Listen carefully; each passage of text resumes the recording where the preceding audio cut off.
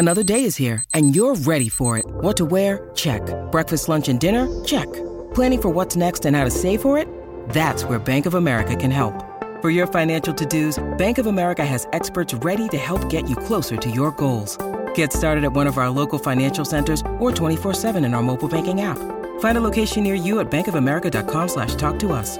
What would you like the power to do?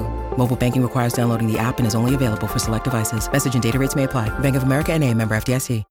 When you need mealtime inspiration, it's worth shopping Kroger, where you'll find over 30,000 mouth-watering choices that excite your inner foodie. And no matter what tasty choice you make, you'll enjoy our everyday low prices, plus extra ways to save, like digital coupons worth over $600 each week. You can also save up to $1 off per gallon at the pump with fuel points. More savings and more inspiring flavors make shopping Kroger worth it every time. Kroger, fresh for everyone. Fuel restrictions apply. Mother's Day is around the corner. Find the perfect gift for the mom in your life with a stunning piece of jewelry from Blue Nile. From timeless pearls to dazzling gemstones, Blue Nile has something she'll adore. Need it fast? Most items can ship overnight. Plus, enjoy guaranteed free shipping and returns. Don't miss our special Mother's Day deals. Save big on the season's most beautiful trends. For a limited time, get up to 50% off by going to BlueNile.com. That's BlueNile.com. Oh, it's a goal. Who got the assist? Who got the assist?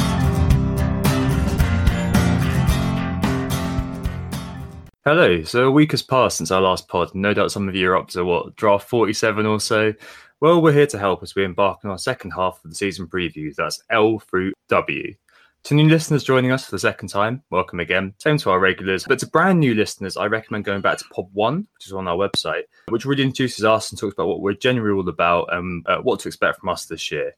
We've got a lot to go through today, so let's crack on. I'm joined today by Nick. How was your week this week, Brozovic? Yeah, very good. Thank you, Tom. Busy as always, but all fine and well. So, yeah, welcome back, everyone. We are Who Got the Assist. You can find us on our website, whogottheassist.com, and you can also find us on Twitter at WGTA_FPL, and we're around on every pod provider you can think of, including Spotify, which is the newest one, which we're excited to be on. Yeah, certainly. It's pretty crazy we're on there still, I think. Right, Nick, so we did all the introductions on the last pod, so I think we should just engage with it straight away. We've got a lot to go. So let's go. Yep, and we're going to start with the Foxes of Leicester City. And it's been a strange summer for them. I feel like they've regressed a little bit. They've obviously lost Riyad Mahrez, who was their talisman of last season. They seem to now be going through a bit of a goalkeeper crisis with Schmeichel being rumoured to move to Chelsea. So if they lose him, I guess you're going to have to worry a little bit more about their defence. Mixed at the beginning of the season, start with Manchester United, then Wolves, Southampton, then Liverpool, and then Bournemouth, and then it gets a little bit easier after Liverpool. But I think generally they're probably one to avoid at the beginning of the season. If we take a look at defence first, they've got England's finest, Harry Slaphead Maguire. We all know about Harry from the World Cup, but his goal attempts in the Premier League were pretty impressive last season. He was fifth for goal attempts over the course of the season with 30. And the previous season, when he was playing for Hull, he was actually third for goal attempts amongst defenders with 34. So at 5.5, he offers an attacking threat, which I guess is pretty good. Are you a fan of Harry, Tom? Yeah, I am. And obviously after the World Cup, and fun fact, Nick, Slabhead at the World Cup won 5.9 aerial duels per match, which is, I think, the most of any defender that I saw. You're right, the shots for defenders is very, very high. He also finished fourth for total BPS last season, Harry Maguire. So he scored 2 goals, 4 assists, got 9 clean sheets, only got 117 points. But I think that those who kept faith in him throughout last season can feel hard done by with Maguire. I mean, if he'd have scored more, they kept more clean sheets, he'd have been a total BPS monster. And, you know, there are some links to other clubs as well. So if he does go somewhere a lot better, for 5.5, he could be an absolute monster in FPL eventually if he can realise those bonus points. Yeah, definitely. I think there's a lot of potential in Harry Maguire, and he was quite unfortunate last season that the Leicester defence was so diabolical. I mean, he was playing alongside Wes Morgan. Every time I had him on a team for about the last 8 game weeks, seeing those 0, I was just like, shut up, Wesley. He's just getting those 0 points every game week.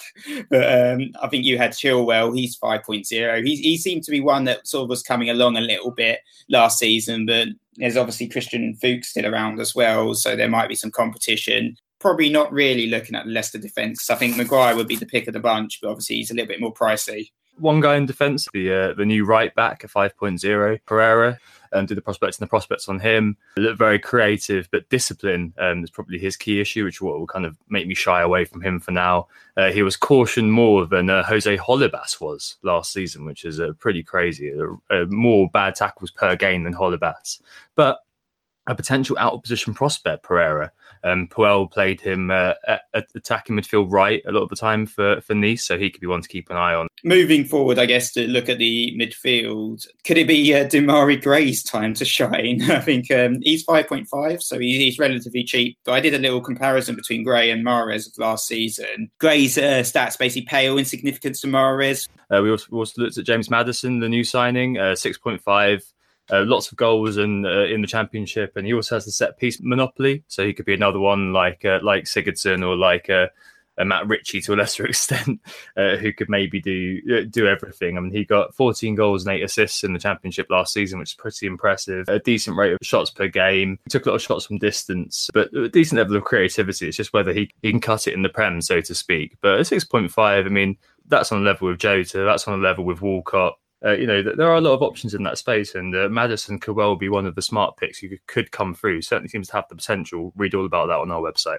Yeah, definitely another good option in the Leicester team. I think the final person, I guess, to talk about when we talk about Leicester is Jamie Vardy. At 9.0, he now seems a little bit too expensive, I guess, for the poor shape that Leicester looking going forward and offensively, but unbelievably he did actually manage 20 goals in the Premier League last season, and he when we did our players per value metric, he was the second best value forward in the game with 12.82 points per value. So I think there is obviously a lot of potential for Ratface to go ahead and score lots of goals again, but he might be reporting for duty a little bit later because of his involvement in the England setup. Vardy took 71 shots last season. 61 of them were in the box. Just under 2 shots a game, Vardy. The problem is he's just one of those, isn't he, that he seems to score his goals from scavenging, and he seems to only have, I don't know, whenever I've owned him, Nick, he's always seems to just have that kind of one shot.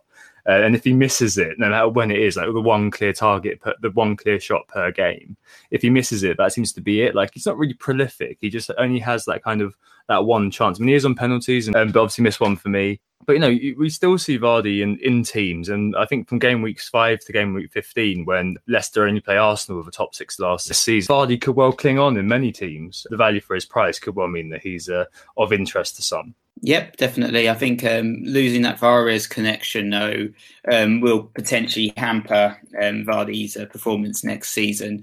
So I think we're going to look at Liverpool next. And Liverpool are a team where a lot of people are generally thinking about tripling up on. They've got a pretty decent opening set of fixtures. They start West Ham at home, then they've got Crystal Palace away, Brighton at home, Leicester away. Then it toughens a little bit after that with Spurs, Southampton, Chelsea and Manchester City. But with those opening 4, I think the Liverpool team, there's some really good assets that are really worth, I think, very good value. I think a lot of people have been looking at Robertson in defence, and with the new signing of Alisson in goal, who's now priced at 5.5, Liverpool's chances of clean sheets are going to be even higher. Obviously, there's Salah and Firmino. Who's your pick of the bunch then with Liverpool, Tom? Mo Salah, obviously. I mean, they're clearly the number one team to watch at the moment. As you mentioned, a few new signings: Fabinho, Keita, Shaqiri and Alisson have gone there, of course, and maybe even Fekir. That West Ham, Crystal Palace, Brighton, Leicester start has meant that many people are, as you say, piling in.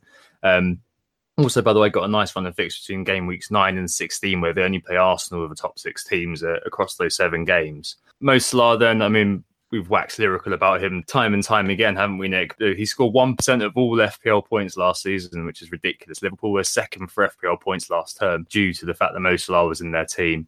He absolutely busted our points per cost metric, absolutely busted the talisman metric. That 9.0 initial pricing, an absolute mockery. But at 30 million now, there's a big kind of discussion at the moment in the community about owning him and the merits of owning him to some extent. I mean, with him, for me, you just feel safer. Like, you can trade down whenever you want to. And if you go without and does well versus West Ham, at that price of 30 million, you're going to probably need, if you do kind of think, oh God, I made a terrible mistake, I need to get him in. You're probably going to need a -4 to get him in, and you've also endured a massive hit because the effective ownership is surely going to be about 100% on game week 1 with all the captaincy as well. I mean, he's already owned by nudging 50% of people. I mean, there are those who are going to remain defiant, but I still think that owning Salah from game week 1 is probably the best call. FPL Connect made a good point about this in his recent blog about playing the numbers and just doing the safe thing. In this case, owning Salah is safe. People are on about regression. In answer to that, I have one stat for you. Big chances missed. So, Nick, in 2015-16, Mane, who was then of Southampton, topped big chances missed with 12. And Sanchez got 11, and so did Walcott. In 2016-17, Arnie missed the most big chances with 12, and Hazard and Sanchez were just on 8. Salah in 2017-18 missed 23 big chances. So he didn't record an unsustainable level of conversion. If anything, he could have scored more. Absolutely ridiculous. That kind of stat compounds the fact that if it was masochistic to go without Mo, and we're going to talk about other Liverpool players, of course. But I feel that owning Salah is probably the best option, really, isn't it, from game week 1, Nick, if you're looking to just do the ultimate safe bit. What do you think on that? Yeah, I think so. I think Salah's definitely going to be in my team, and he's probably going to be my captain pick in game week 1. Of course, he is very expensive, but I think he is worth that additional outlay. And I think when we're looking at the points per value metric, basically the top 10 was all full of goalkeepers, apart from Mo Salah, who was the third best value player. I think it was only Fabianski and Pope that were considered actually better value. So obviously that was his price last season. This season he is a little bit more expensive, which means a few people are being put off him and looking at some of the other Liverpool assets perhaps as cover. But for me, I think, those stats that you've spoke about regarding Salah are just so impressive that I think he is a must for the team. And I think obviously he got he tipped Harry Kane for the Golden Boot last season. I mean, that is an incredible amount of goals, and whether he can sustain that is a good question. Yeah, I know. I mean, without kind of staying on Salah too long, I think every year that we have this kind of big player cycle, don't we, Nick? Where the first instance is you got to own him no matter what. I mean, there's always that kind of hangover from the season before, perhaps with a player like Sanchez or a player like Hazard who always kind of finds his way, or Kane indeed that finds his way into the game week 1 team, and then people go through a stage of, oh, look at the pretty team I can make without that expensive player. So without Mo Salah, obviously I'm seeing a lot of fantastic teams, especially in our zombie league, actually, without Mo Salah. And then come game week 1, the imminence of what you're about to do, the fact that you're about to go without a very, very highly owned player, tips people over the edge. So I think we're going to see a lot of teams on Twitter, a lot of teams on Fantasy Football Scout, places like that, tip into owning Salah despite them not owning Salah kind of around this time of pre-season, just because people get scared, I think, because the risk is just too great. I mean, there's risk versus reward. There's a acceptable risk and there's unacceptable risk. And I think that this is an unacceptable risk, perhaps, to go without Mo. I'm sure there's lots of people who are screaming at me now saying, well, no, I've got a great team, but the numbers do speak for themselves. Right, moving off Salah then, who I think we can safely say is going to be in our game week 1 team and our captains if all things stay the same. Let's continue down the promenade and talk about other Liverpool players. Bobby Firmino, according to Nick's points per cost work, he offered the best value amongst forwards. This was his best season in front of goal as well, and as a result, he took a 1.0 rise to 9.5. Had the least big chance in the top 5 strikers with just 17 of them, but he got 15 goals as well. So, no-look goals galore. I think the key thing with Firmino is there's not really much rotation risk, is there, really, Nick? I mean, he's got Brewster, he's got Solanke, he's got Daniel Sturridge, who played against Blackburn the other day. But I'm struggling to see, really, somebody else who's going to be able to come in for Bobby. I mean, he seems integral to Klopp's system.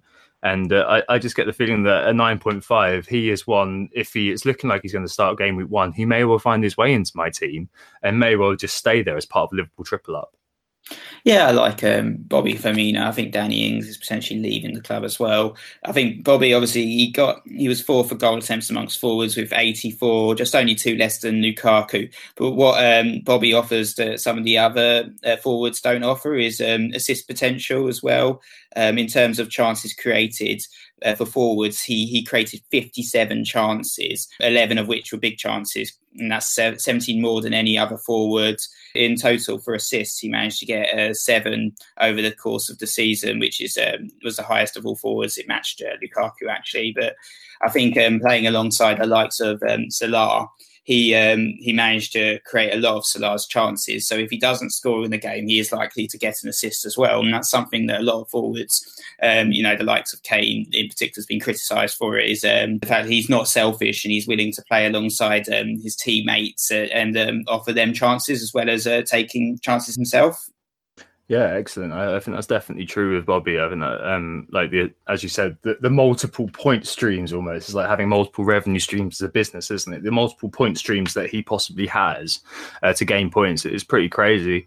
In contrast, the other 9.5 Liverpool, Sadio Mane, the new number 10. He's only at 12% ownership at the moment, and last season was the second lowest ever points haul with 147 from 10 goals, 8 assists. He only played 50 minutes less than the season before when he got 156, so it's only kind of 9-10 points in here. He is fairly consistent. The thing that always draws my eye with Mane is the bonus. So he only got 8 bonus points last season compared to Firmino, who got 29, and compared to Salah, who got 26. And I think some of it, we looked at that in the Red Roulette last season. I think it's been proven again this season that he takes so many shots and doesn't really set other people up. In the same way with Firmino and maybe Salah, that he always seems to end up outside the bonus. He was also joint fourth for shots off target last season with 31. I feel like he's going to be the guy who is overlooked and who, one or two unsurprising people could have come game week 1. I mean, is there a case to have Salah and Mane as your two rather than Salah and Firmino if you're doing forwards? We'll come on to defence in a minute. Yeah, I definitely think there's a case for owning both. You just have to remember, obviously, the doubling up this early on Liverpool. And I've only got Salah at the moment. That's quite a chunk of your attacking budget. And it means that you have to sacrifice the likes of Manchester City, Chelsea, Spurs, Arsenal, if you're willing to double up on Liverpool. At the moment, I've only got Salah. I do like Firmino. I think he's definitely there's definitely a case for owning both Salah and Firmino, and even a defender as well. But I think for the moment, I think just Salah is enough for me personally. No, it definitely makes sense. I think Firmino could come in, but who knows? Obviously, there's also Shaqiri. He's 7.5. He was Stoke's talisman last season. He actually outscored Mane for points, scoring eight more points than Mane over the course of the season. Got 155 over Mane's 147, and he had the underlying stats to back him up as well. It'll be interesting to see how he fits into the Liverpool model. He's potentially going to be rotated a little bit. Perhaps Mane might even be a victim of rotation because of Shaqiri, and like you mentioned, Fekir's been heavily linked with Liverpool as well. That we might see a little bit more rotation in those attacking wing positions this season, which I guess has to be factored in as well. Moving back a little bit then, I mean, midfield, there's the motley crew of people who look fairly similar. Milner, Hendo, blah, blah, blah. One to mention is Keita, 7.5. We did a prospects on him, and he can do just about everything. He was great at tackles. He won 1.72 tackles per game last season, which is similar to most defenders. Not as good as Kante, by the way, who won 2.21. A very good measure of him is Ramsey in 2015-16 when he was fit. But Ramsey that season scored 4.27 points per game, which took him to about 120, 130. And I think that's what we'd expect from Keita. I mean, we saw against Blackburn in midweek, a lot of Liverpool fans were getting very excited about him. He closed someone down and popped a nice little ball through to Daniel Sturridge. I think we're going to see stuff like that, and we're going to see kind of goals, assists. But I think a lot of times it's going to be tidy play and dynamic play, linking the back to the front will be Keita's role. So maybe very good in the Sky game, but at 7.5, I think maybe there are other players, especially with Salah already owned, and maybe Robertson, who we'll come on to in a sec, already owned, that should be drawing your focus there. So let's talk about Robertson quickly then, Nick. I think he's in both of our teams, and he was one of the very early people that we put in our teams. He was the top assisting defender between game week 30 to 38, the final 8 game weeks last season were 3. He also created 4 big chances as joint top and 9 chances overall. So I think, without a World Cup, looking very attacking at the end of last season, looking quite a well-rounded FPL asset with a good keeper behind him. We both really think he's going to kick on, don't we? And and I think he's going to be nailed on. I don't think the likes of Alberto Moreno is going to offer much competition for the starting berth. Neither James Milner, who doesn't really want to play as left back anyway.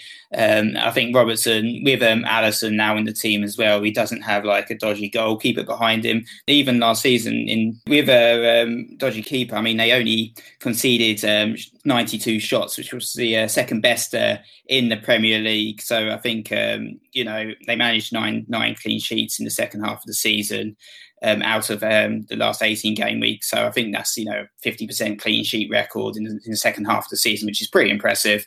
And I think now they've got Alisson as opposed to Karius, who I'd be surprised to see play for Liverpool ever again. It's no surprise that, I think we've both got Robertson because we think that he definitely offers attacking potential and clean sheet potential as well. Yeah, and obviously there's a word for Virgil van Dijk there as well. Nine goal attempts in the time he was Liverpool last season, could obviously score, and also potential for bonus points there. Alisson's very similar to Ederson. I read a very good article in The Guardian about him. He's a very kind of modern goalkeeper. Pass accuracy was 79% for Roma last season. You're normally looking around the 60s for goalkeepers, but he was apparently doing things like playing defence splitting passes. It just seems like he's almost a better version of Ederson, which is very scary in terms of Liverpool's rivals, but very good for Liverpool fans. And 66 or 67 million or whatever it was for a goalkeeper could well turn out to be money well spent. I mean, that was Gianluigi Buffon's record. Absolutely mental. And I think it's going to be a good year for Liverpool. And I think that we're definitely saying that we're going to have at least two of them come the start of the season. Salah auto include, and maybe Robbo as well as an auto include. But I'm seriously considering Firmino too. Right, shall we move on to Man City then, Nick? I believe you've been having a look at these guys. Another team which we're maybe on one, maybe on two players for. Definitely. I think, when you look at Man City, you're upping the walk factor yet again. Looking at their fixtures, it was quoted by Ben Crellin, actually, that between game week 2 to 7, it's the best run of fixtures for all teams over the Premier League season. They've got a tough game to start with, which is against Arsenal. But after that, they have a run of fixtures of Huddersfield, Wolves, Newcastle, Fulham, Cardiff, and Brighton. And they're essentially playing the promoted teams from the season before and the promoted teams from this season within 6 games, which is brilliant, really. So, there's a lot of potential there for Manchester City to score big. Shall we start from the back then? So I think in goal, you've got Ederson. Obviously, I think he was a great signing for Manchester City last season, really shored up the defence after, Calamity Claudio caused so much trouble for them. But, Manchester City, at the end of the season, they conceded only 27 goals, which was the fewest of all Premier League teams, and Manchester United actually conceded 28, which is more. So you could say that Ederson perhaps even offers better value than those who are going for De Gea, like you, Tom. Though the difference between De Gea and Ederson is actually De Gea made 116 saves over the course of the season compared to 58 for Ederson. So De Gea was tested a lot more and made a lot more saves. So I understand the appeal of De Gea over Ederson in that regards, but he may be still the cheapest way into the Manchester City defence if you want someone that's nailed on and is going to play week in, week out. He is the same price as John Stones and Laporte. And I know a lot of people have been looking at Laporte as well, but I think there is a little bit of a risk there of rotation. And if you own him in game week 1 and then he doesn't play in game week 2, you're instantly going to think about how you're going to sell him. John Stones and company obviously played up until the end of the World Cup, but John Stones already talked in the media about wanting to be back for the start of the season and be back and ready and raring to go. There's going to be Otamendi and company, if he stays fit, no doubt will also be chomping at the bit and hoping to play week in, week out as the Manchester City captain. So I think with Laporte, I am concerned about the rotation risk there. I think the one that I think we both quite like at the moment and been looking at is actually Benjamin Mendy. He's 6.0 million, but we never really got to see him perform last season. He appears to be fit now. It's tough to really analyse him last season with the limited data. But when he played for Monaco, I read through the prospects of him from the last season. In 25 games, he managed to register 5 assists, showing he does have that ability for attacking returns. And if he's playing week in, week out for a club that scored 106 goals last season and also has the best defence in the Premier League, at 6.0, with that dual threat of attacking and defensive returns, he looks like a steal if he can stay nailed on. Yeah, absolutely. I mean, you've mentioned quite a few players there. I mean, Ederson versus De Gea, we're going to speak about that in a minute when we come to De Gea. Otamendi, Laporte, Stones and company, who the hell plays there? I mean, Otamendi was second in the BPS last season to Azpilicueta overall, but Showed himself to be a fairly good Premier League defender, but as we saw at the World Cup, he's hardly the sort of defender who's going to be organising a defence and keeping calm when all around him are losing their heads. Definitely not that sort of guy. Laporte is an interesting one. So Laporte is the only Man City centre-back who's left-footed, which I think probably is in his favour. It means that if they go to 3 at the back, he's absolutely nailed on. But yeah, Ben Mendy's one I'm looking at. 1.6 crosses per game at Monaco, which is pretty damn good. A lot of crosses, and if he can play that Sane role, get down that flank, play those kind of little balls in for tap-ins, which is basically what Pep's system seems to be, isn't it? Playing early crosses, rolling them across the face of goal and hoping Jesus or Sterling is there. He could well get a lot of assists, and I think that he is the sort of player that if he is playing in pre-season, 6.0, 0.5 down on a lot of the proper premium defenders, I think he's going to be one who's going to be in my team. He currently is, and it's a bit weird with City though because of the Arsenal game. I'm starting with Mendy on the bench, which seems a bit strange, but luckily, I think I've got Cedric at the moment. Who's got an okay game week 1, so I'm happy to let that happen. But yeah, I think Mendy's the one that I'm most interested in of their defence. He was manager last season of the Manchester City Twitter, wasn't he? Yeah, exactly. It's social media, so I'm guessing he's chomping at the bit to play. If we move on to the midfield, there's Raheem Sterling. I mean, he's 11.0 million now, which seems extremely expensive, though he did manage to actually score 18 goals last season. I think after everyone watching him during the World Cup, I don't think he's going to be a particularly popular pick at the beginning of the season, let's say. Also, I think we talked a lot last summer about the red roulette. Now it's going to be more about the Pep roulette because they've signed Riyad Mahrez, another attacking midfielder, at 9.0 million.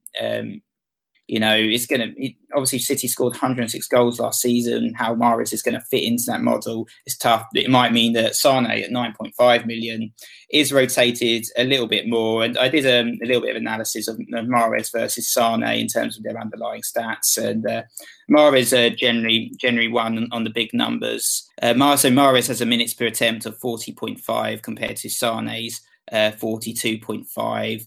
Mahrez obviously scored more goals than Sane as well over the course of the season with 12 over 10. Mahrez also had a better minutes per attempt, 40.5 compared to Sane's 42.5. So I think Mahrez there'll be a bit of rotation there. I'm not really sure. I know you're a big fan of Mahrez and looking to include him in your opening team, but I am a little bit worried. Though he was Leicester's talisman, and a bit like Shaqiri, he might find himself rotated a little bit more compared to last season. I think we've got plenty of time. We've also got the Charity Shield as well with Man City, which is obviously a big benefit to us in terms of choosing who's going to be playing. I've actually got Leroy Sane sitting in my team at the moment as a 9.5, so I've always got that kind of 0.5 that I can take him down just so I can sit on it. But yeah, it's quite a tough thing to say because obviously Mahrez was great as a big fish in a small pond at Leicester. Comparatively small pond at Leicester, but I mean, there have been many players who have boldly gone to bigger teams. It's just whether he's able to perform with better players around him. I think that Mahrez is probably going to be one of those players who is able to perform with better players around him. And it depends as well on where he's fielded too. So Leicester is on the right a lot, but he has said in the press that he prefers to be the number 10. I mean, is that going to happen? Is he going to start taking time from David Silva, who Pep has said is going to see a reduction in his minutes this season? Very early on, at 9.0 for a City midfielder, I think that in terms of his performance last year, the 9.0 at Leicester is about right. If the game had opened up a little bit later and Mahrez had gone to City, he may be 9.5 as well. So he's a tiny bit undervalued in my view. And I think that he probably is the option I'm going to go with alongside Mendy in the midfield. But, I have moved on to Mahrez from Aguero, actually, who I'm guessing you're about to mention. Yeah, I'd like to just quickly talk about De Bruyne firstly, actually, at 10.0 million. He actually has the best underlying stats of the entire midfield. He was the creator. I mean, he was also fourth for goal attempts out of all midfielders with 94 last season and a decent shot accuracy of 41.5%. So people don't really talk about KDB for his goal attempts and his goals, but he was actually fourth overall for midfielders, which is pretty amazing. Like I said, he is the creator. I mean, he top for chances created out of all midfielders with 105, big chances created 19, and registered 16 assists. over the course of the season, and also had a phenomenal 910 successful passes in the final third. Wow. Which is, pretty amazing.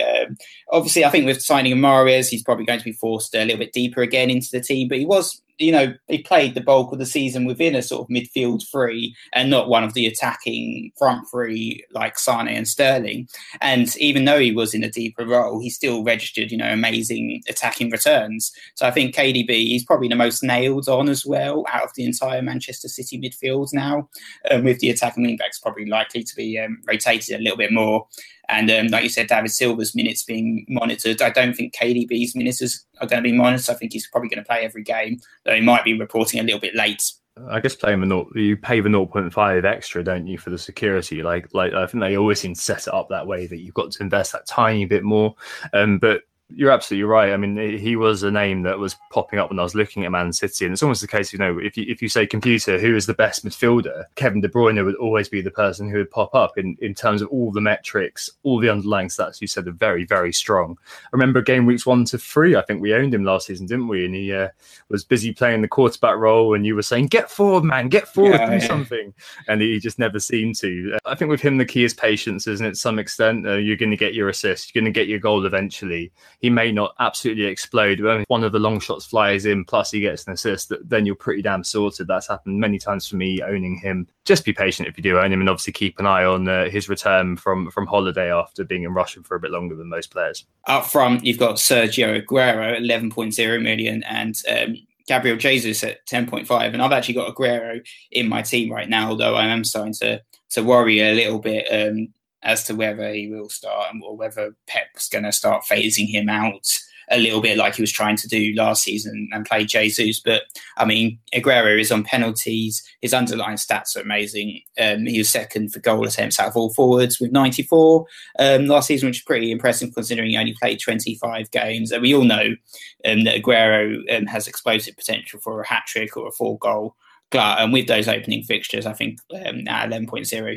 he looks a steal. I've had Aguero in a few of the squads. The problem is, I think, with Aguero is that I would just about, I don't know, I don't really know why I haven't got him in at the moment. It's one of those things that if I've got Mahrez or Sana who give me 2 million or 1.5 million more to play with, I can distribute that money a little bit better. I guess the thing is with him is Pep, for whatever reason, same with Tite, he seems to absolutely adore Jesus. Yeah, I think we were watching the World Cup, weren't we, Tom? And we were like wondering why the hell Jesus was playing most of the games with Bobby Firmino just sitting there on the bench. Absolutely. I think we both actually owned him at the end of the season for the double game week, and you even were tempted by the triple captain, weren't you? But I think for us, I think Jesus, he scored 13 goals last season, which is obviously a pretty decent return from 29 games. He is part of that next generation emerging, isn't he, alongside the likes of Neymar and Mbappe on the world scene. But I think I haven't seen enough from him to make him look essential in my team. I still think Aguero has a lot on him. That's 0.5 more. I much prefer Aguero and his explosive potential over Jesus. But whether Pep decides that Jesus offers more on the pitch than Aguero, it remains to be seen. And there is that rotation risk that we do have to factor in. Yeah, exactly. That might also be what pushes me towards one of the midfielders in the end. I mean, the great thing about those two is that if one of them's injured, you just buy the other, don't you? Funnily enough, actually, with Jesus, his shot accuracy is actually better than Aguero's last season at 55% shot accuracy versus Aguero's 45. He is definitely getting the chances and is doing some sort of job for the team. I just assume that he's very, very good off the ball rather than on it, because he only seems to be able to score tap-ins and doesn't seem to be able to pass it very well. Okay, Nick, let's take a break there. We've got through a lot, and I'm not too surprised because Man City and Liverpool are two massive teams. Just the case of Manchester United after this one then. Who got the assist? All right, so we're back and it's time to look at the Red Devils, Manchester United. They're going to be kicking off the Premier League season for us, a Friday night game. Leicester, Brighton, Tottenham, Burnley, Watford, Wolves, West Ham and Newcastle were their first 8. That first 5 is pretty decent, I think, of those 8. And I can see that a lot of people are already making investments into United. And by the way, another good run of theirs is between game week 18 and 26. So over Christmas, they only play Tottenham of the top 6 sides last season. There have been a few tidbits of information that have come through this week, which is why I'm glad we didn't cover them last week. With Mata, Martial and Sanchez apparently going to be playing in the first game of the season, according to Jose Mourinho. And at the back, Smalling, Bailly, Shaw and Valencia apparently going to be the back four, which is a interesting telegraphing of what he's setting up to do, at least in game week 1. That's unleashed a lot of interest in a lot of players. For example, Martial seems to now be appearing in most teams that I'm seeing on Twitter. Last season, he scored over 5 points per game. He actually scored 9 goals and got 6 assists last season, despite being on absolutely no one's radar until game week 38. So he could still be quite an effective presence, I think, at 7.5. Could he be worth it for the first couple of games? At that price point, I think that's quite attractive because you can swap him seamlessly to Ramsey or Mkhitaryan when Arsenal's games look better in game week 3. You have to hope he plays that Brighton game in game week 2 and Lukaku doesn't steal it from him. I think Sanchez is the other one that a lot of people are looking at. 15 big chances last season for Sanchez, and comparing him last season to the season before when he absolutely killed it with Arsenal, the outcome's actually really confusing more than anything, Nick. His pen box touches have come down a fair bit. He had 256 pen box touches for Arsenal in 2016-17, only 179 last season in the combined total. But he created the same amount of chances and had very similar number of shots. 10.5, he's on penalties, and I think it's kind of confusing times, really. It's basically a case of if he can do it under Mourinho, and hopefully he'll be able to contribute and have a better relationship with Lukaku. But I just wonder about Sanchez. I've seen him also in a lot of teams, but I just wonder whether, is it worth spending 10.5 on that guy? I'm just not sure. Well, what are your views on Martial and Sanchez, first off, Nick? So yeah, I am looking at Martial in my starting lineup. I think you made some good points about him. Obviously, Mourinho's been very kind to us FPL fans by giving some revealing insight in terms of his opening lineup at the beginning of the season. I think if Martial was going to play in that number 9 role at 7.5, he represents a massive bargain. And as Lukaku comes back and Martial inevitably drops back to the bench, he can be shifted out for an Arsenal player or an Everton player like Walcott's or Sigurdsson very easily. I think the other guy that I think's potentially going to have a really good season for Manchester United is Pogba. I think 8.0, he represents a really good value. And David Munday has actually written a really good piece on Pogba on the Fantasy Football Scout about the great expectations. And one of the very nice stats that I saw was that only Salah with 4.0 and Sanchez at 2.83 averaged more shots per game for a midfielder than Pogba's 2.81. Over the course of the season, he was actually 7th for goal attempts out of all midfielders with 76, and that's after playing only 27 games. And I think for those that watched the World Cup final and the World Cup semi-final, Pogba was immense in both games, and he's really showing some of that potential that people have talked about for a lot of seasons now. Absolutely. 11 big chances for Pogba last season. The other side of it, though, is that he only created 39 chances last season in terms of his assisting. And early doors, he seems to have gotten all of his assists and then stayed quiet towards the end of the season. He was injured, but Willian actually created more chances than Pogba did in far less minutes. And he was beaten by the likes of Tom Carroll in terms of chances created last season. And he also managed 26 chances created less than Andros Townsend.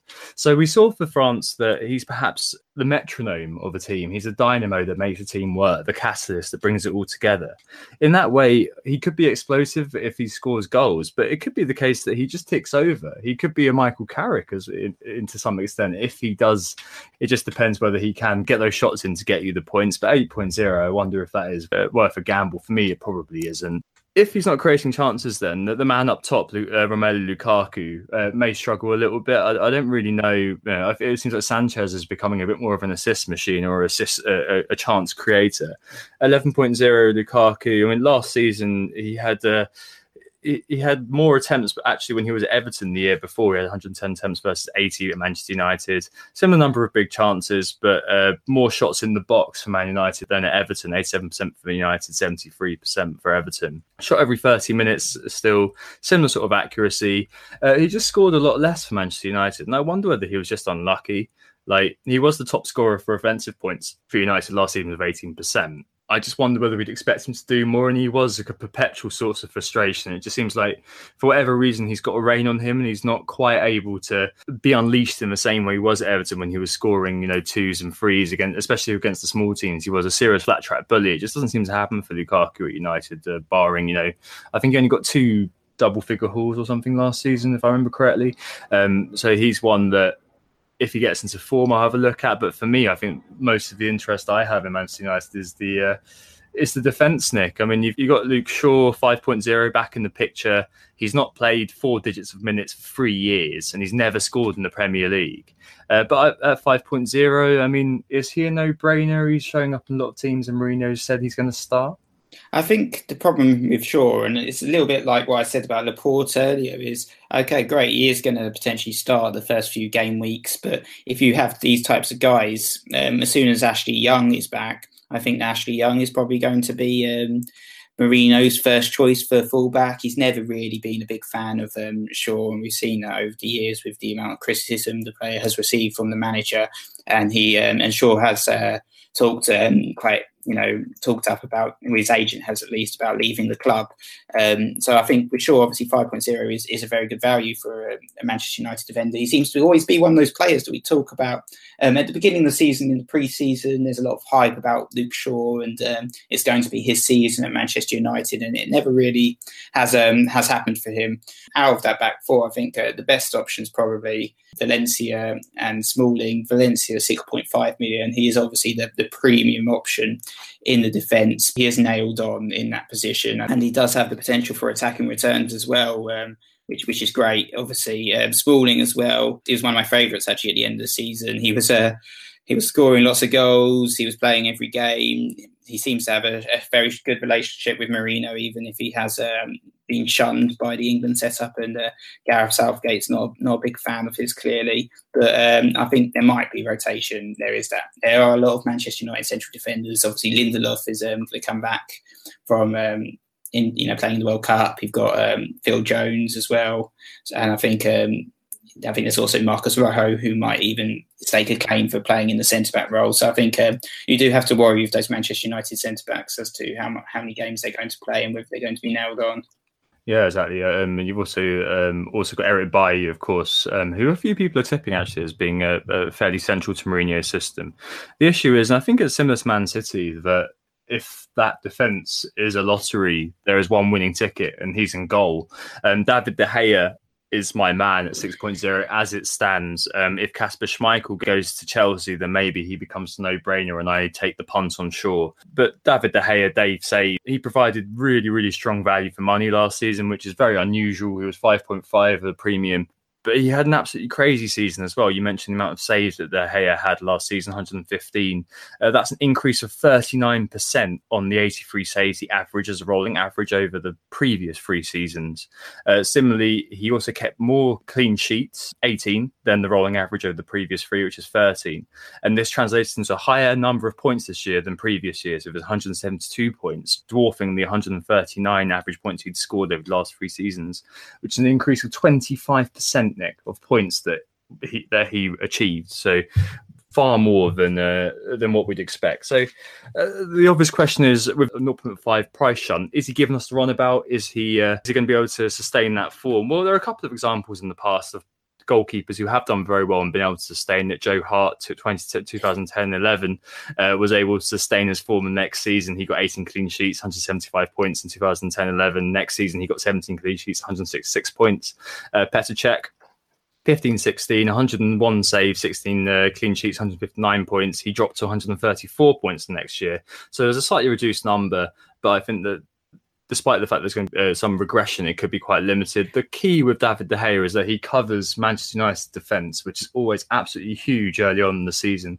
There are, for whatever reason, a lot of Manchester United fans in the world, including my sister. And the fact is that the ownership of Manchester United players is always at that bit higher. David De Gea is already on about a third ownership. And I think we saw towards, by the time we were drafting in Phil Jones and drafting in David De Gea, that a clean sheet for Manchester United is genuinely very, very painful if you don't own them. There are a lot of people hoping for Man United to concede, even Manchester United fans, I might add. I think that owning David De Gea gives you that peace of mind. He's always going to be there, always going to play. You've always got that cover. Ultimate set and forget. If you buy him, you only need to worry about 13 players in your team every season compared to 15. And I just feel that, because of the security and certainty of points that he does provide, he's better suited there. And the saves mean that he's a little bit better than Ederson. And the fact that Mendy does offer a little bit more than the United defence perhaps do. I mean, Luke Shaw, we'll have to see, mean that I'm probably going to be going with David De Gea and Mendy rather than going with Ederson and a Valencia sort of character.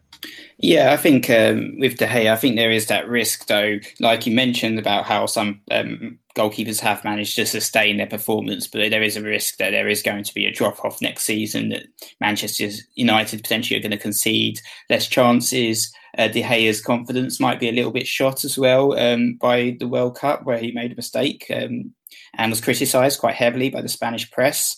And I think goalkeeper, it seems to be one of those positions that is very much a confidence-based game. And you mentioned Joe Hart and then Petr Cech as examples of goalkeepers that have sustained their form. And I think both of those goalkeepers have suffered a loss of confidence and are making a lot more mistakes than they used to be. And there is that risk that, De Gea may see a drop-off. And I think we talked about, points for value and the value positions, and goalkeeper was the ultimate value position last season. And I think, you can get a lot of good value in goalkeepers at 4.5, examples being Fabianski, Nick Pope from last season, and Matty Ryan, all looking like better value actually in terms of their value than De Gea was in the end, despite De Gea scoring more points. So I think in goal there are better value options than De Gea personally. I still think it's worth saying that if you're covering a big team's defence by having a goalkeeper in, that's the key. I mean, you've got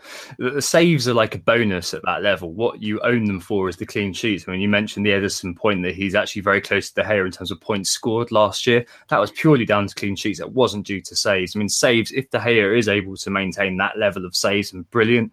But really, I've got him in there just to make sure that if Man United do keep a clean sheet, and the legions of Man United fans who own a Man United defender, that I have those points covered.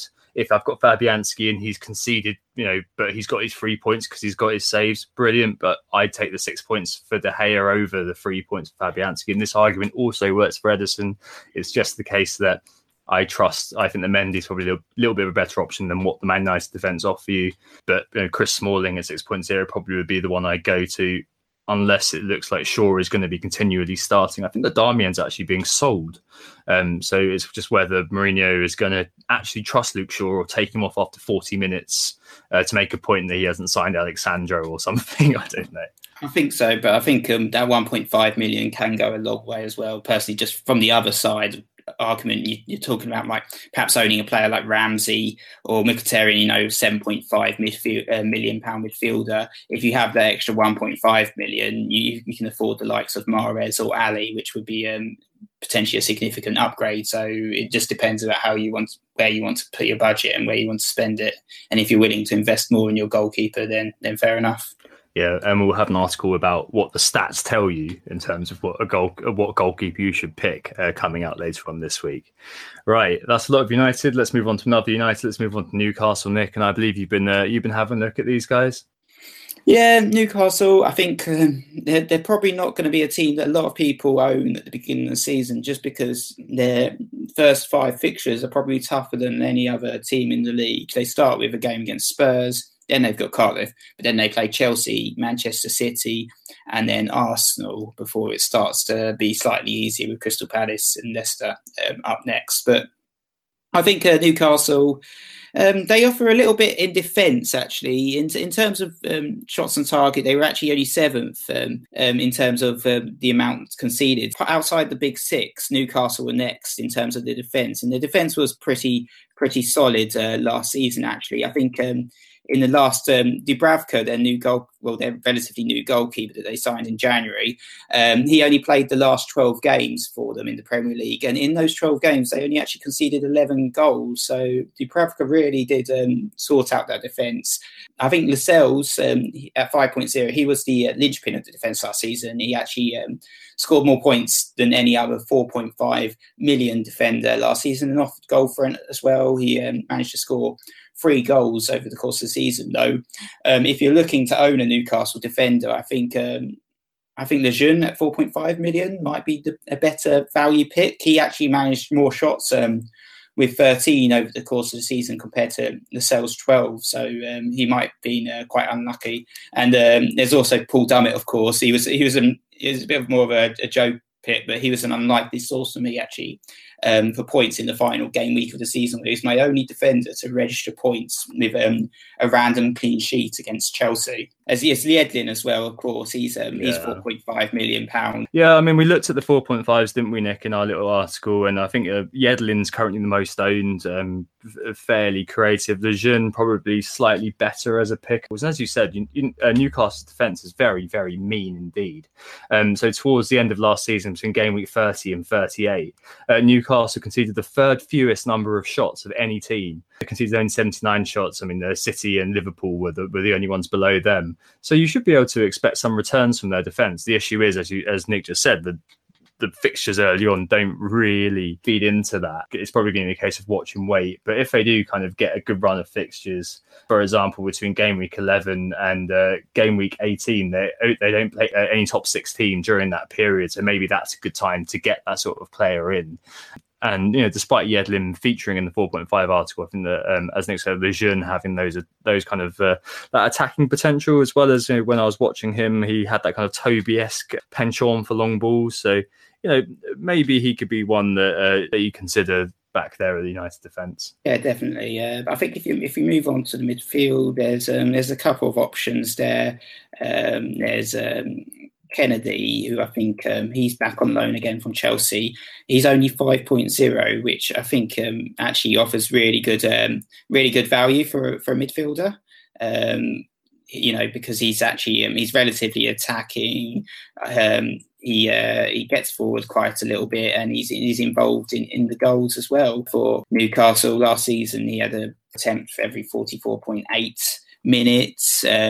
He had 1.8 goal attempts a game, 8.5 successful passes in the final third, slightly higher average than his teammate Matt Ritchie, who had 7.9. And if you're looking at attacking sort of players at Newcastle within the midfield, I think Ritchie 6.0, he's on the set pieces, he's on the corners, he's on the free kicks. With this tough run of fixtures, I think Newcastle midfield is generally an avoid, unless you're looking at a fifth midfielder like Kennedy at 5.0, someone to sit on the bench and potentially bring on if one of your players gets injured or something or doesn't play. He might be a good option from the bench. Interesting. I'm actually going to start as it stands. If game week 1 started tomorrow, I'd actually be starting with Kennedy against Spurs reserves.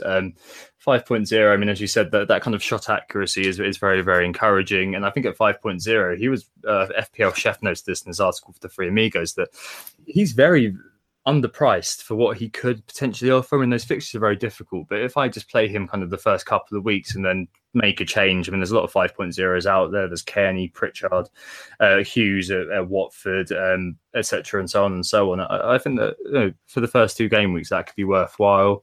Ritchie, it looks like he's being linked to a move of Stoke. So yet again, to drop down to the Championship, he appears to be a bit of a Cameron Jerome type, too good for the Championship, not good enough for the Premier League. And I think a lot of the time last year, the fact he had the set-piece monopoly was what swayed me early on, and I owned him for absolutely ages. So I obviously took him out the week he got a 15-pointer or something like that. But Newcastle didn't seem to get the penalties, which was one of the key kind of components of his points that I expected to get. But yeah, no, I think for Newcastle midfield, I'm only really looking at Kennedy at 5.0. I think that probably the rest of them aren't going to be figuring it in my team or in my thoughts unless somebody breaks through. Rolando Aarons breaks through and has a ridiculous season. But I think that those kinds of things are very unlikely.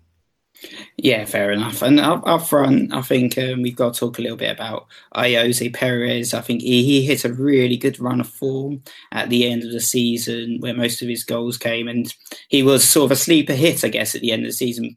Proved to be the third best value forward if you exclude appearances. Over the course of the season, he managed to get 8 goals and, made 60 attempts, which is right up there near the top of forwards. And especially in the second half of the season, he was a deadly threat for Newcastle. And, he potentially could be someone that if you are looking at 4-3-3 formation and you've got sort of a price bracket of about 6.5 for your third forward, Jose Perez is definitely someone that is worth looking at. I think, in the last 6 games he managed 4 goals, so he could definitely take that form up until this season and press on. You a fan of Perez, Tom? Yeah. So Perez in the last 5 games of last season, he was second to Harry Kane for attempts. Had 20 attempts, 50 in the box, and had 3 big chances. And as you said, managed to convert a few. He got goals in that period. Am I a fan of his? Well, as you said, he's a bit of a sleeper hit, and he's probably going to be one that I'll be waiting on rather than one that I'll be bringing in straight away. But I can definitely see the appeal there. A quick point about Newcastle generally is that they don't seem to have made any serious signings yet, and it seems like there's again a load of boardroom kind of ruckus going on. It's Mike Ashley's dominion being threatened by Benitez, and the whole kind of power struggle going on there. And if things do kind of implode towards the start of the season, if Benitez walks out, for example, and I'll be selling Kennedy and won't own him, and I won't want to have any stake in Newcastle until they sort it out. But I hope they do, because Kennedy is as you can probably tell, my number 1 pick there. But Perez would be a close second if he was a little bit cheaper and the fixtures were a little bit better. Than I think that he would be featuring because of the points per value and because of the end of season form that he showed. Yeah, let's move on to Southampton. Great. Okay. So they've got a decent opening. They've got Burnley game week 1, then Everton, Leicester, Crystal Palace and Brighton. FPL have said that they're all going to be fairly difficult games. And I guess that negative perception of Southampton's filtered into their pricing. So they're very, very cheap. They've got a very cheap base price, a lot of the Southampton players. I think almost all of them got a downgrade in price, didn't they, Nick? So another thing to mention as well is they've got a great run in. Between game week 31 and 38, they only play Liverpool as one of the top 6 clubs. The rest of that is a really good run. There's a few points to be made here. So Cedric rotates very well with a West Ham defender for those people looking for a rotation. I spoke to a few Southampton fans, primarily Lucy Hynett, about this. At the back, McCarthy was fairly decent towards the end of last season. It seems like Forster was being seen as fairly flat-footed. And you mentioned confidence of goalkeepers. It seems like he's completely shot now, and it's McCarthy and Gunn who are going to be the 2 there. At the back, you've got Hode, Yoshi and Vestergaard, who maybe are going to take the back 3 up. Stevens, of course, has a goal in him, but a lot of Southampton fans apparently don't rate him very much. Wesley Hote is the only left footer. Could be that he, at 4.5, plays a lot of games. But I think the kind of Vestergaard, the new signing, he won 3.1 aerial duels last season per game. Shows he's a bit of a beast of a man. He got the 5.0. I think the interest for Southampton at the back is yet again, every year I think we seem to be looking at Cedric and Bertrand, don't we, Nick? Bertie, he's 5.0 and he appears to be on corners on the left-hand side and maybe on left-footed set pieces. Is that worth the extra 0.5 over Cedric? I don't know. Cedric was playing right wing back for Hughes in the last 8 and he actually made joint most big chances. He created 4 big chances in the last 8, which are encouraging signs.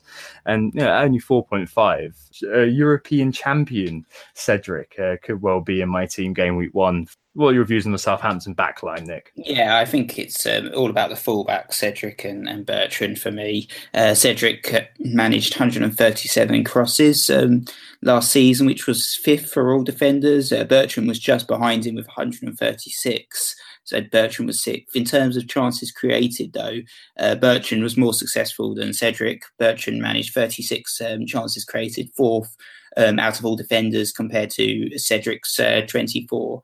And they both, I think Bertrand only managed 3 big chances. I think the problem with, I guess, the fullbacks was the fact that they were getting a lot of crosses and creating a lot of chances, but the front line was pretty weak. You had the likes of Jay Long, doing nothing and not being able to convert for love nor money. You've got Manolo Gabbiadini as well. They're probably the best option of all. I know he's a personal favourite of yours is Charlie Austin, but he never seems to actually stay very fit. So I think, I don't know if you've looked at Austin or thinking about him as an option as well, if we look at the forwards. Yeah, 6.0. You've got to be looking at Charlie Austin, despite the fact he burnt me very heavily at the end of last season. He actually had 2 shots per game in the final 6 game weeks, and he was 3rd for shots behind Kane and Jose Perez, as mentioned. He was 2nd for shots on target as well in that time period. Just 1 behind the cold-eyed assassin who is Aubameyang. In the last 6 game weeks, he had a shot every 20 minutes. So he had a shot 9 minutes more frequently than Harry Kane did in the last 6, which is pretty damn impressive. It's just the conversion that never actually happened, sadly for me. I think he nicked an assist. He is one that a lot of people will be running to yet at the same time. I don't know. We need to see how it all comes together. I mean, we've skipped to the front, but in midfield, you've got James Ward-Prowse again rearing his head, being bigged up by many media. By the sounds of it, it's not 100% likely he's going to play. In his place, Stu Armstrong from Celtic, 5.5, may grab the set pieces. A bit injured last season, so didn't really play very much. But the season before, in 31 appearances, he's scored 15 goals and got 7 assists. So yeah, that's pretty encouraging. The big signing is Elyounoussi, Mohamed Elyounoussi, who's coming from Basel. We've had a look at his season last year and worked out he would have scored 145 points in our prospects and the prospects kind of function at 11 goals and about 5.3 points per game. Could be a very exciting player and could kind of directly replace what Sadio Mane offered for Southampton. He seems to be replacing Dusan Tadic, the great pretender of years gone, the reason many of us turn to the alcohol, turns to blood wine. I mean, Southampton fans, by the sounds of it, will miss him. From an FPL perspective, I'm not going to miss him very much. I mean, every year we saw that he did his once in a season big explosion and then people bought him in. He did absolutely nothing after that. We saw it last season, saw it the season before. I mean, we'll always have Sunderland, we'll always have those 4 assists, but so long Dusan, and all the best, but I'm very glad he's not in the Premier League anymore. Who got the assist? Who got the assist? So we're back and it's time to talk about Spurs. And Nick, you've told me that you've done a lot of work on them. Obviously, I gave you them because you're a big fan, and it sounds like you've got a bit of a stream of consciousness. So make it so and tell us all about Spurs for this season. So I think with Spurs, I think they've got a decent couple of opening fixtures: Newcastle, Fulham. But after that, it's Man U, Watford, and Liverpool, which is a tougher run. And then they've got 4 really good fixtures: Brighton, Huddersfield, Cardiff, and West Ham. And I think let's start at the front this time for a change. Harry Kane, 12.5 million, and despite the price, and he is actually the most owned forwards currently, with an ownership of 33.5%. And we all know about Harry Kane. It's widely documented that he never scores in August. He's also going to potentially be tired from the World Cup. And knowing Kane, he'll probably will start the season, but he might be touch and go and he might not be in the best of form. With those opening 2 fixtures, I think we're both thinking about resisting playing him, and hopefully maybe we can get through to the Man U game as well. But by the time they have that run of Brighton, Huddersfield, Cardiff, West Ham, I think it's going to be a case of resistance is futile. You have to own Kane.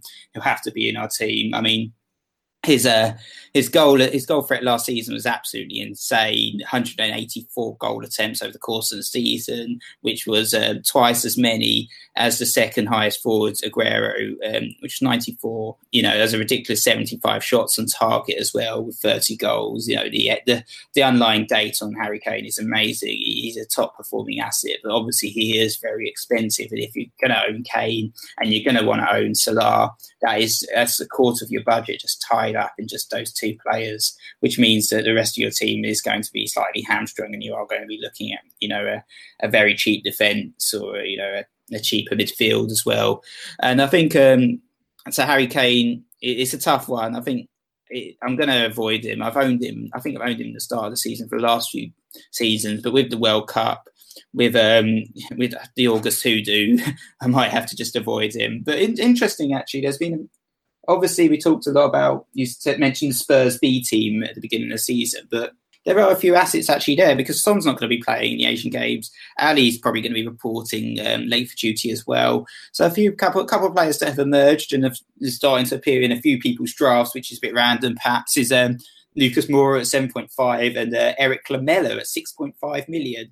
Lamela showed up with a hat-trick and an assist in the 6-0 thrashing of Southend in the pre-season. And Moura also got a goal and an assist too. So perhaps there'll be interesting wild card picks in your starting 11. Though, I think there are a few other options. I think I prefer the likes of Anthony Martial, perhaps.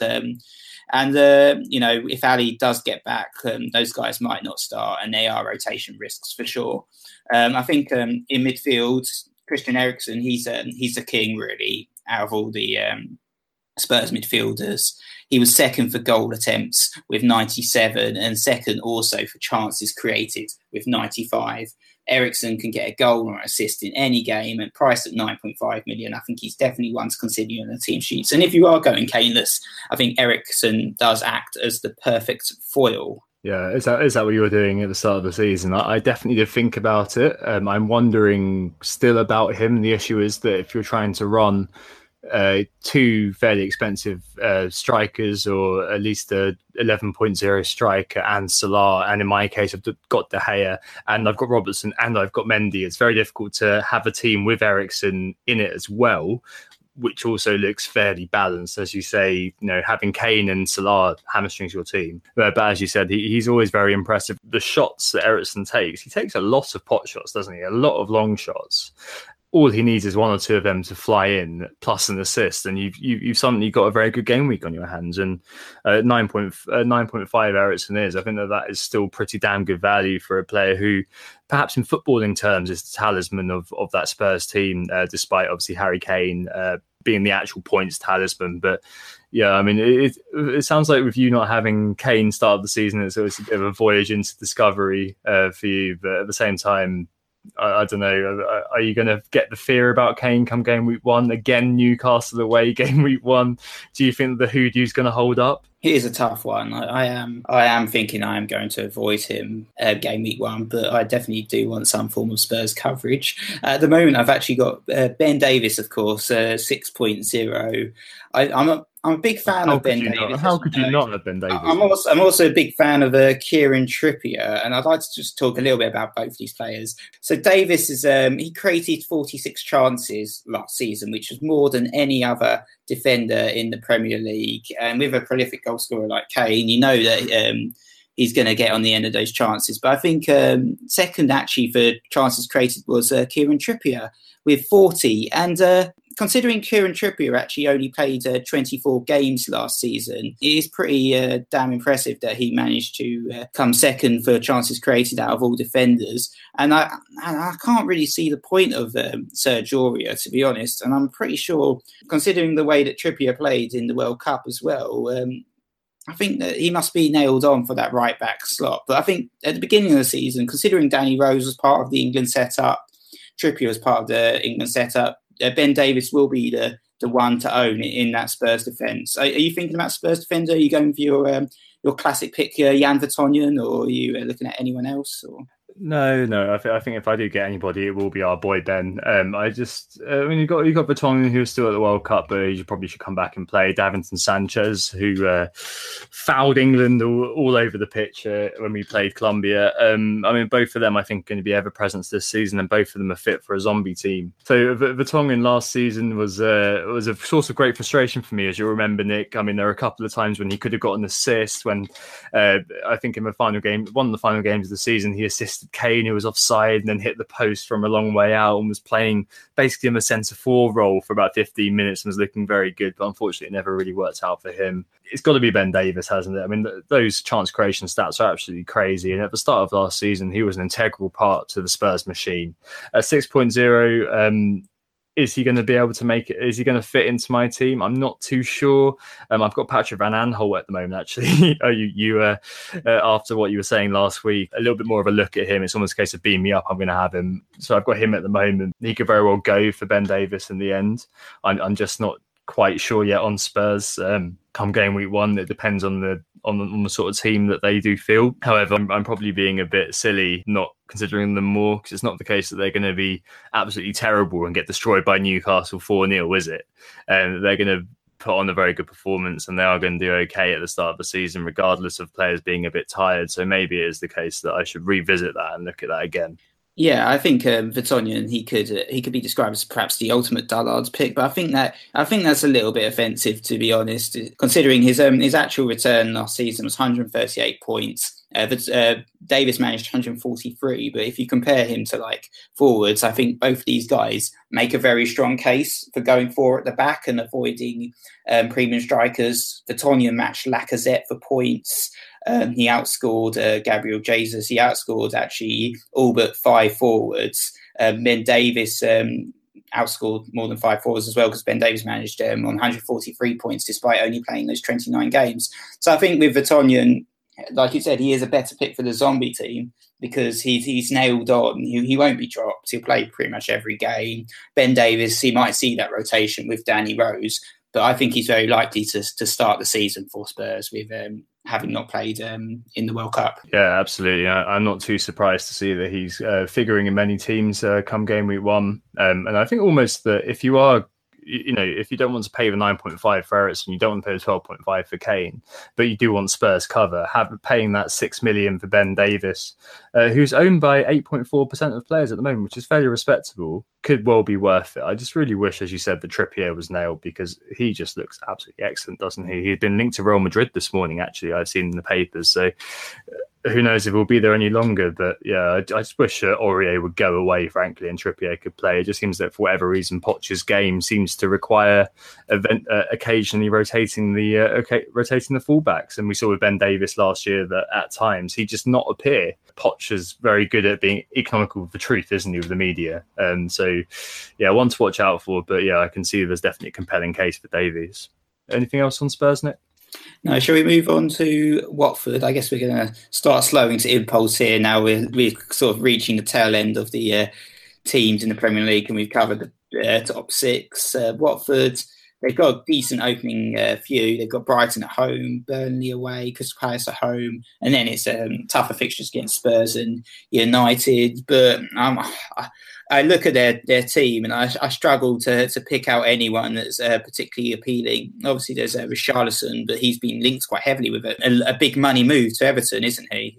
Who have you looked at then? You've studied Watford in detail, haven't you?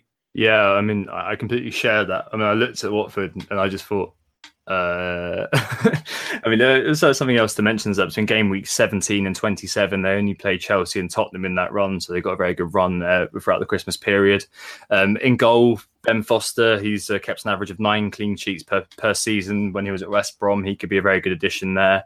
In front of him, honestly, who knows? We just don't know. Watford seems to have, as many other people have noted, about 1 million defenders all coming in from lower grade Serie A teams. It's the Pozzo strategy, just have as many defenders as possible, it seems. Just have I just don't get it. Kiko Firmino was the one we picked out in the 4.5s, but we don't even know if he's going to start now. He ended up with 15% of his points being bonus last season, which is pretty crazy. At one point, I think by game week 3 or 4, he was second in the defender rankings, but I just avoid all of Watford's defenders because we just don't know who's going to be playing given the number of them. Yeah, I mean, there's also Holebaz, obviously. He was 13. He created 39 chances last season, which was actually third for all defenders at 4.5. He may offer some good value, though he was also a yellow card magnet. He got 7 yellow cards last season, 14 the season before.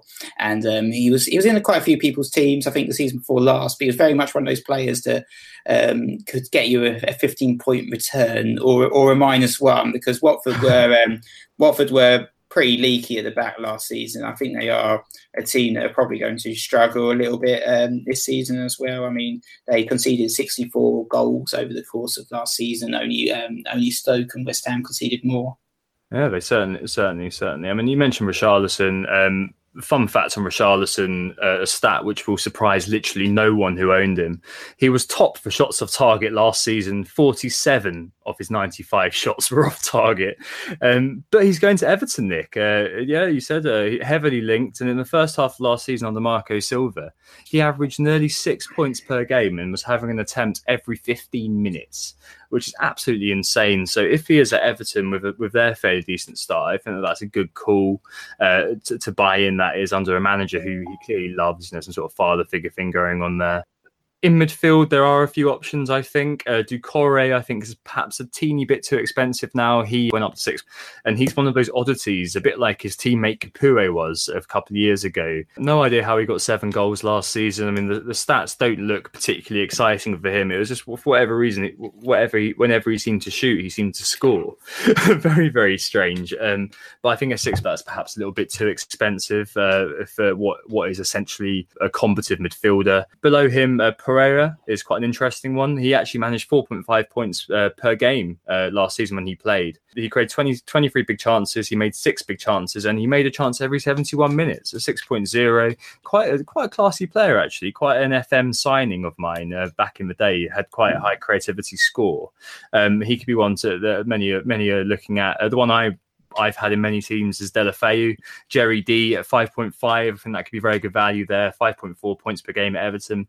And I think what's interesting is those first 3 games, Brighton, Burnley and Crystal Palace, owning a player like Deulofeu or like Pereira for those kind of fixtures, which are pretty good, owning a player like that seems to me a good punt, because you're able to have players in those games that you're like, well, okay, well, I'm happy to play them in that. I mean, then there are a lot of other options around that price bracket, so you can just swap them out after game week 3 after Palace.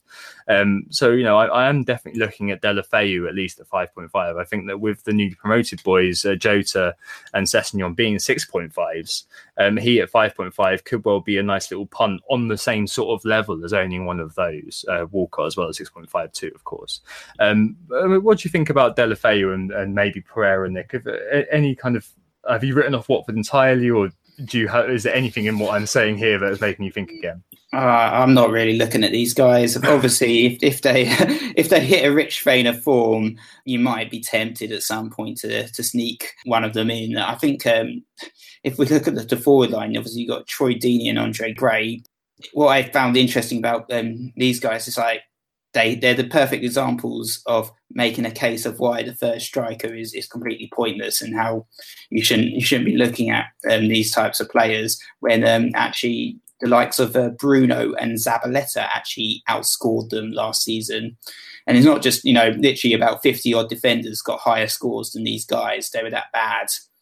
So just avoid is what I would say about the Watford front line, which obviously means that Gray is probably going to net a hat-trick in that opening game week against Brighton at home. But yeah, exactly. For what it's worth, they're very, very similar. They appeared together. Deeney had 36 shots last season compared to 34 for Gray. Gray slightly better. He had a few more big chances, had a slightly higher conversion rate, only scored 5, but then so did Deeney. Lower shot accuracy by a couple of percent. Deeney obviously missed a penalty again for me.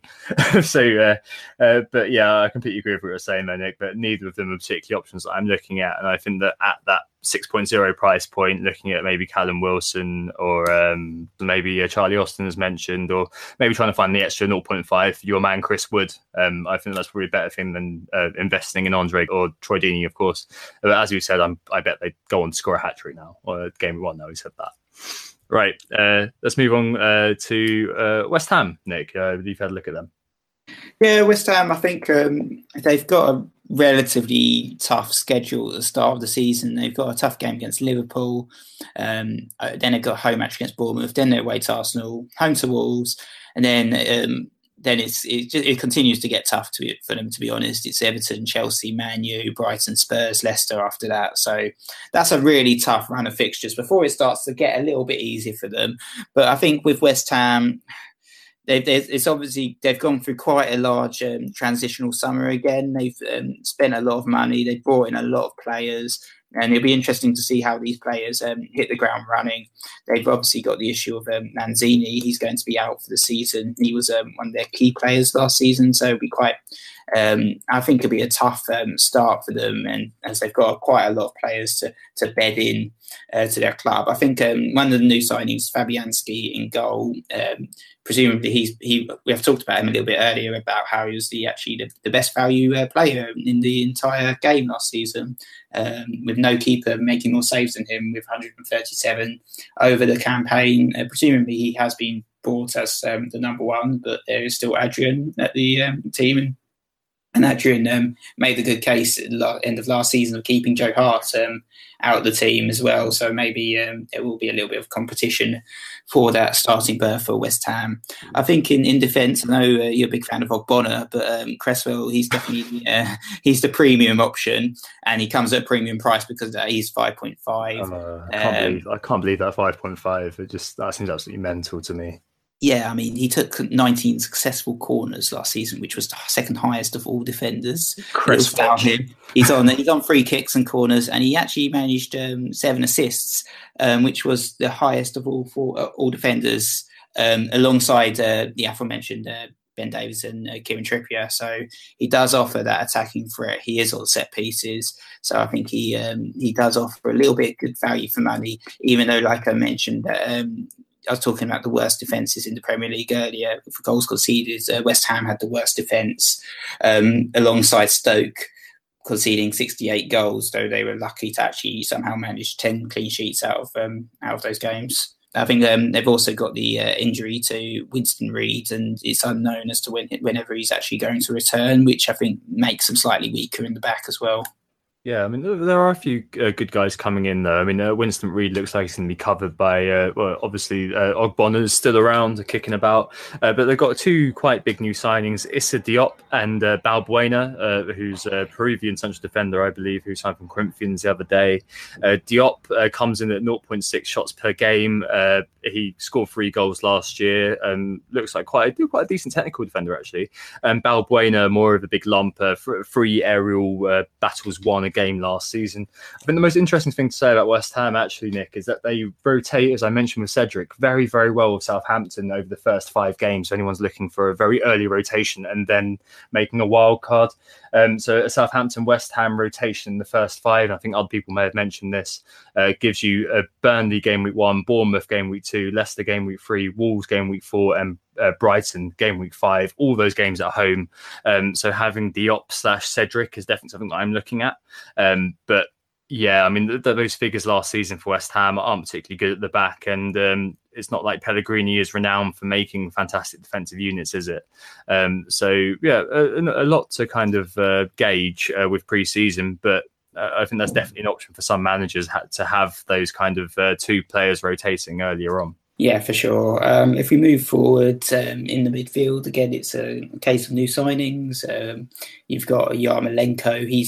He's joined from Dortmund. I think he was pretty dominant for Dynamo Kiev in the Ukrainian Premier League, scoring more than 10 goals 7 seasons in a row. It didn't really work out for him at Dortmund, but so it'll be interesting to see how he gets on in the Premier League. He's also priced at 7.0. I think with West Ham, it seems very much a case of the 7.0s. You've got Felipe Anderson. They've got an unbelievable amount of money they spent on him, rumoured around £47 million in total from Lazio. I think he is an extremely exciting signing for fans of the Irons, and I think he's definitely one to watch over the beginning of the season. You mentioned Felipe Anderson. We haven't actually done a prospects on him due to time. But a few things we noted, for example, are that he averages 2 key passes per game, which is very, very interesting. He plays as an AMC despite having a lot of pace. Averages about 1.6 shots per game. Didn't really play very much for Lazio last season, but the season before did get 9 assists and 4 goals, and could well be that kind of Lanzini character to knit it all together, which is going to be very exciting. But yeah, going forward, I think there's only one man, Chicharito, who you may talk about, but there's only really one man who may be back in our teams come game week 1. Yeah, Nautovic, I mean, he's been reclassified as a forward. He was midfield last season, but he was definitely the talisman at the club last season. He had a bad start to the season, actually, under Slaven Bilic, but really came into form under David Moyes, and he managed 11 goals, 7 assists, and really helped them stay in the Premier League last season. He has a bit of a disciplinary issue. He did get a red card last season as well, 5 yellows. Season before he had 9 yellows and also got a red card that season as well. He's definitely the case of a player that can get fired up. He loves to score against Mark Hughes as well. So when they play Southampton, that'll be a fixture to look out for. But I think Nautovic, he definitely represents a decent option as a forward option at 7.0. I think he's very good value still, despite the reclassification, because the Towers were very kind, like they were with Zaha, and decided not to give him a price increase as well. And in the pre-season, he has been playing as a number 9, which is good. It suggests that Pellegrini is not going to be moving him back onto the wing, and there's no less of a risk that he's going to be a reverse OOP player. Yeah, very, very interesting on Nautovic. Over the last 6 game weeks of the season, as you mentioned, did emerge as the talisman. He had 26 shots, 20 on target, level with Mo Salah, level stats. He had 66 pen box touches, which is the most of any player at that time of last season. That's 7.0. I mean, if we adjust what he scored last season, which 144, accounted for the fact he's now a forward, he would have scored 126. So he'd have lost the extra 1 point for every goal that he scored, which was 11, and would have lost lost the 7 clean sheet points which he attained. However, he does score more BPS for scoring a goal as a forward, which is 24 compared to 18 for a midfielder. So it's very unlikely he'd have lost any of the bonus points that he did achieve last season. So 126 points for a forward isn't too terrible, to be honest. That's level with Gabriel Jesus, and as you said, he had a pretty poor start to the season but finished strongly. If he can continue at that sort of rate, if he is able to keep those stats up, but at 7.0, he is, to me, maybe that optimal forward to shove into your squad, just because at 7.0 and below, there are a lot of options that could potentially come through. He is the best player, the best option in terms of FPL stats so far.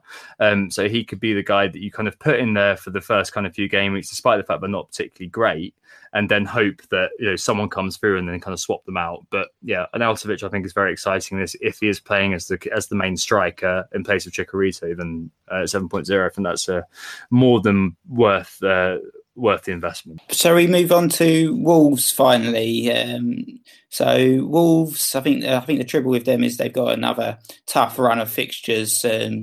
So perhaps not a team that we're going to be heavily looking at again. They start with Everton, Leicester, Manchester City. Then they've got West Ham and Burnley. Then they've got Manchester United. So it's relatively mixed. They've signed you talked about European champions earlier. They've signed a European champion for a goalkeeper in Rui Patricio, 4.5. I think he's definitely someone to look at. We've seen in seasons past that the promoted goalkeepers do very well the next season. Last season we had Lossell and Matty Ryan in particular that really performs well. Rui Patricio obviously didn't play in the Championship last season, but playing for a promoted club, you have to expect at 4.5 that's quite good value, and he's definitely a decent option. Who have you looked at in particular then for Wolves, Tom? Yeah, I mean, Patricio, 4.5 keeper, as you said. If he'd gone anywhere else, he'd be 5.5 easily. 22 clean sheets last season for Sporting Lisbon. But yet again, I mean, having a goalkeeper of quality can make a big difference, as you mentioned. At the back, a couple of people to mention, obviously Douglas, Barry Douglas, that is. He's on set pieces and managed 14 assists last season.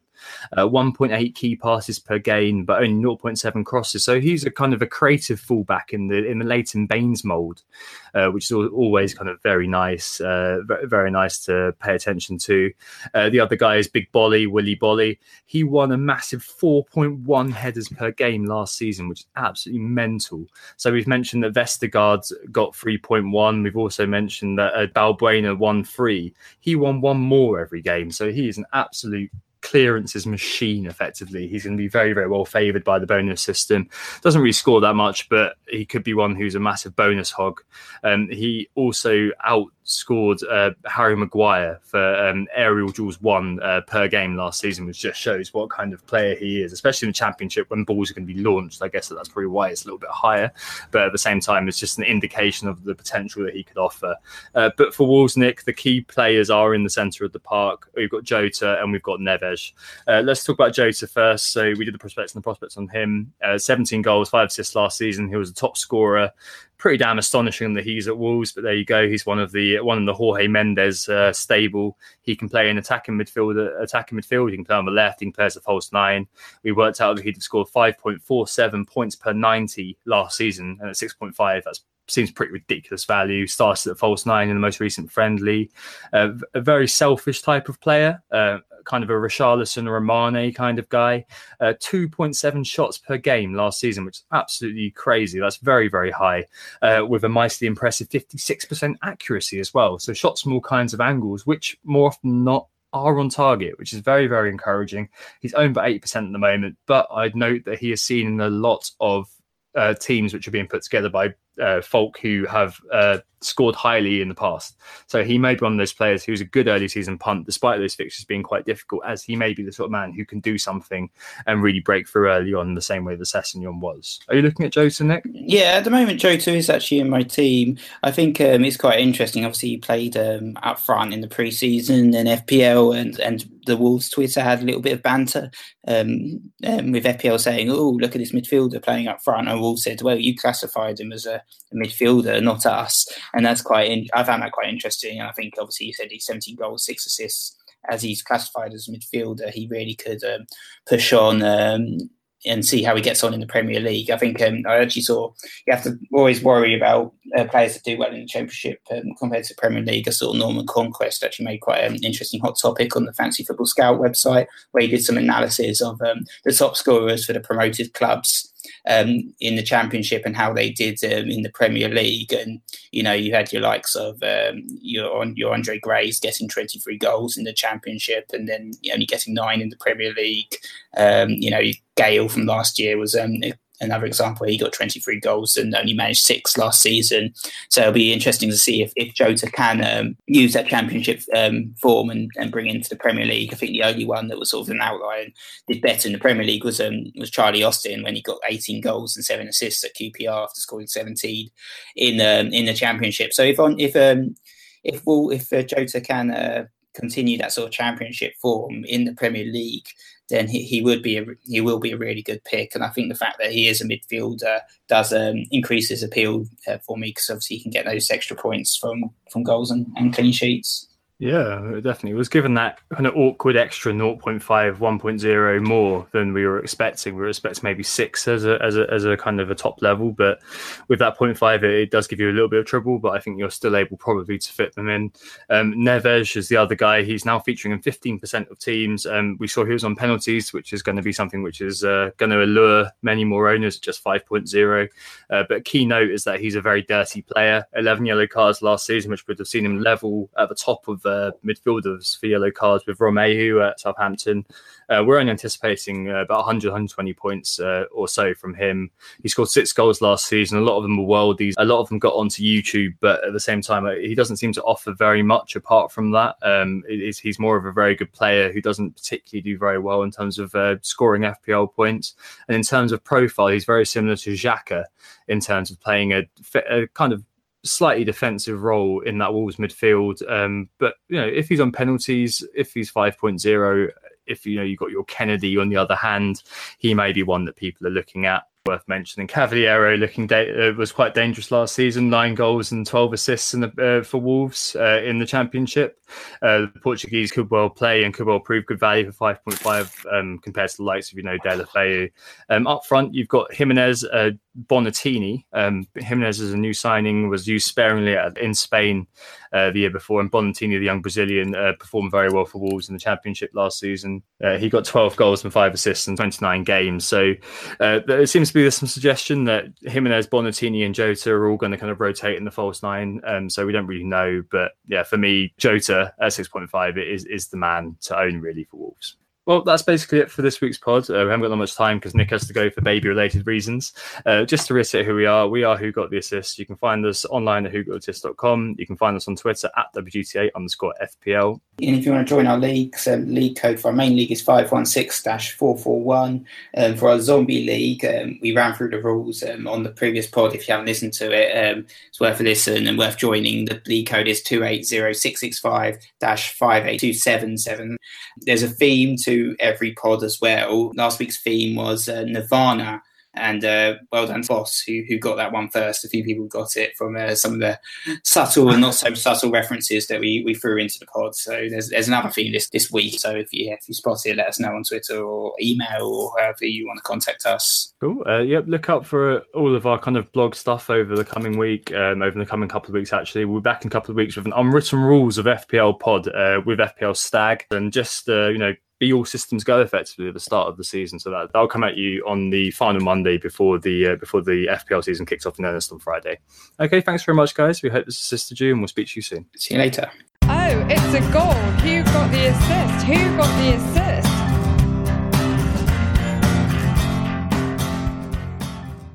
Engage. Sports Social Podcast Network.